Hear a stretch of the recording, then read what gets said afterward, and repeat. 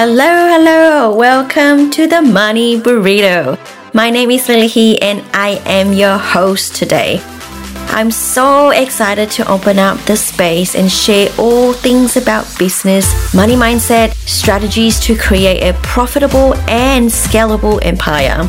Break through your fear on money and utilize your new money knowledge to make smart and sexy financial decisions.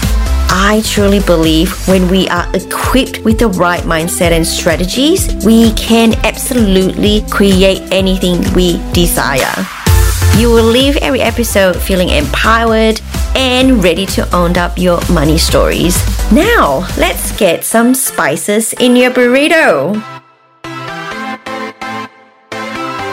Hello, thank you for joining me at the Money Burrito podcast. Thanks for coming back. And in the previous episode, we talked about the ingredients of how to set a budget, right? However, I have a few people who have DM'd me saying they do not believe in budgeting because it just doesn't work, wasting their time and energy. So instead of using it as a tool of empowerment by encouraging you to be smart about money, budget becomes a source of anxiety, stress, and frustration. I totally get you because I personally have been there before. Look, in reality, budgeting is a lot like dieting, right? If you know what I mean. The more guilt you feel, the less likely you are to stick with it. All you think about is, oh my goodness, I've blown it. I've gained 2 more kilos after the holiday. This is not working, and you give up,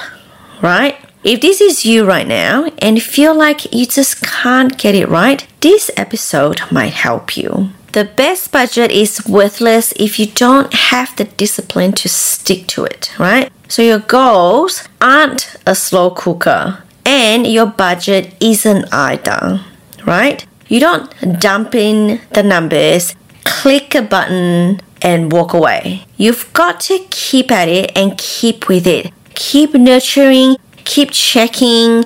Instead of using a slow cooker, you actually use your stove to cook your risotto. You need to nurture and keep an eye so that it doesn't burn, right? Sticking to a budget requires a healthy amount of self-control. You can make it a little easier on yourself by making a list of long-term financial goals and reminding yourself of them every time you're tempted to overspend. Look, I'm not asking you to, have a note or on your notes on your phone and constantly look at it when you spend. You get in touch with your emotional feeling, and when you go to shopping, when you want to spend on something, when you feel that it's not right, and that's when you actually pull out, your long-term financial goal and sort of reminding yourself and refreshing your mind, thinking, okay, is this something that you really need now? Or you rather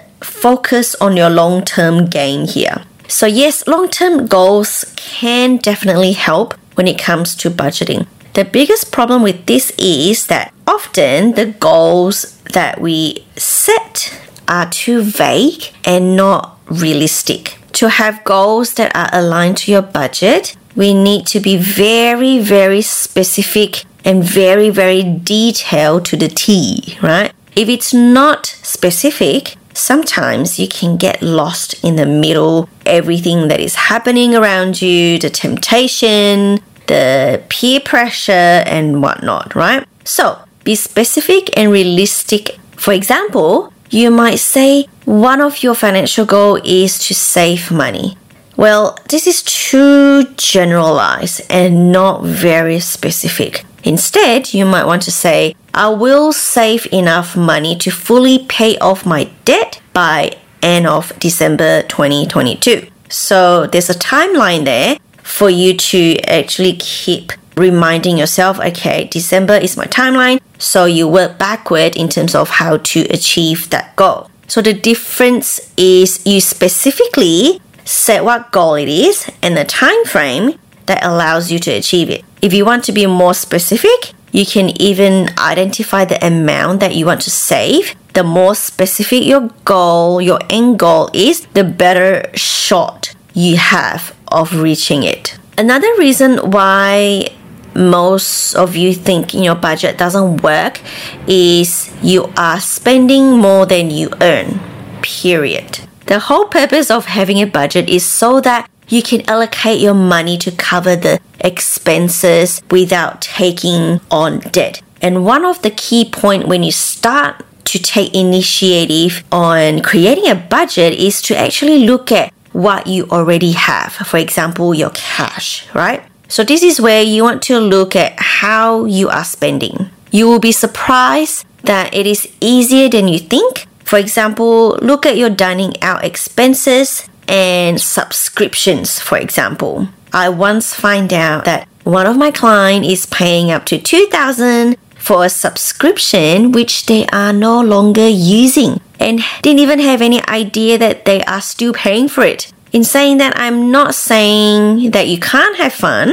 That is what I'm all about, having fun. Having fun looking at your numbers, having fun creating your empire. You work hard, but you gotta have fun as well. If you don't have fun with it, then eventually you'll become a rebel and start breaking the rules, right? Exactly like a teenager. The more you ask them to not to do something, the more rebel they become. I'm one of those when I was young, so I totally get it. In saying that, I am seriously not looking forward to having teenagers in the household. So my daughter is currently 12 years old, turning 13 next year, and she is actually going through a teenage stage where I'm seriously not looking forward to. Anyway, if you want to know how to allocate your money to have fun, make sure you listen to the previous episode where I talk about the 50-30-20 rule. So, life has a funny way of throwing curveballs when you least expected it, right? What happens if you need to change all your car tires or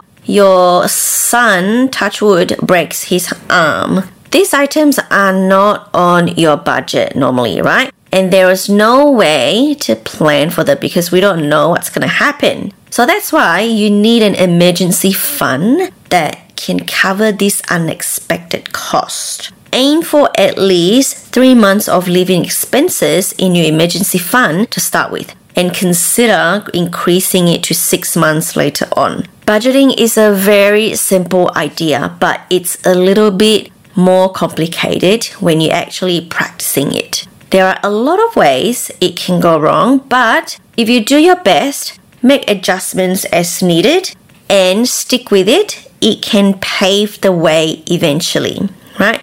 And remember, when you create your budget, you don't leave it there. I have a habit of coming back and review and rejig and tweak a little bit according to your situation at that current moment, right? So, to recap, why your budget doesn't work for you. First, you don't stick to it. Your goals are too vague, not specific, and unrealistic. Spending more than you earn, period. You are not having fun.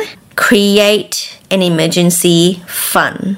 I hope this is useful for you, and if you implement any of this, I would really love to hear how you actually implement it and what did you find after implementing this. I shall see you guys in the next episode. See you then!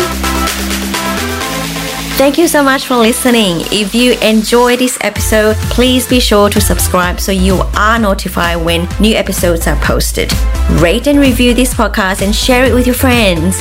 And remember, the information in this podcast is general in nature and does not take into account your personal situation. Please seek professional advice for your own financial needs.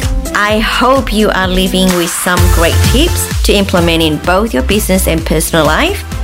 Now, get out there, own up your money, and don't forget to have fun. Until next time.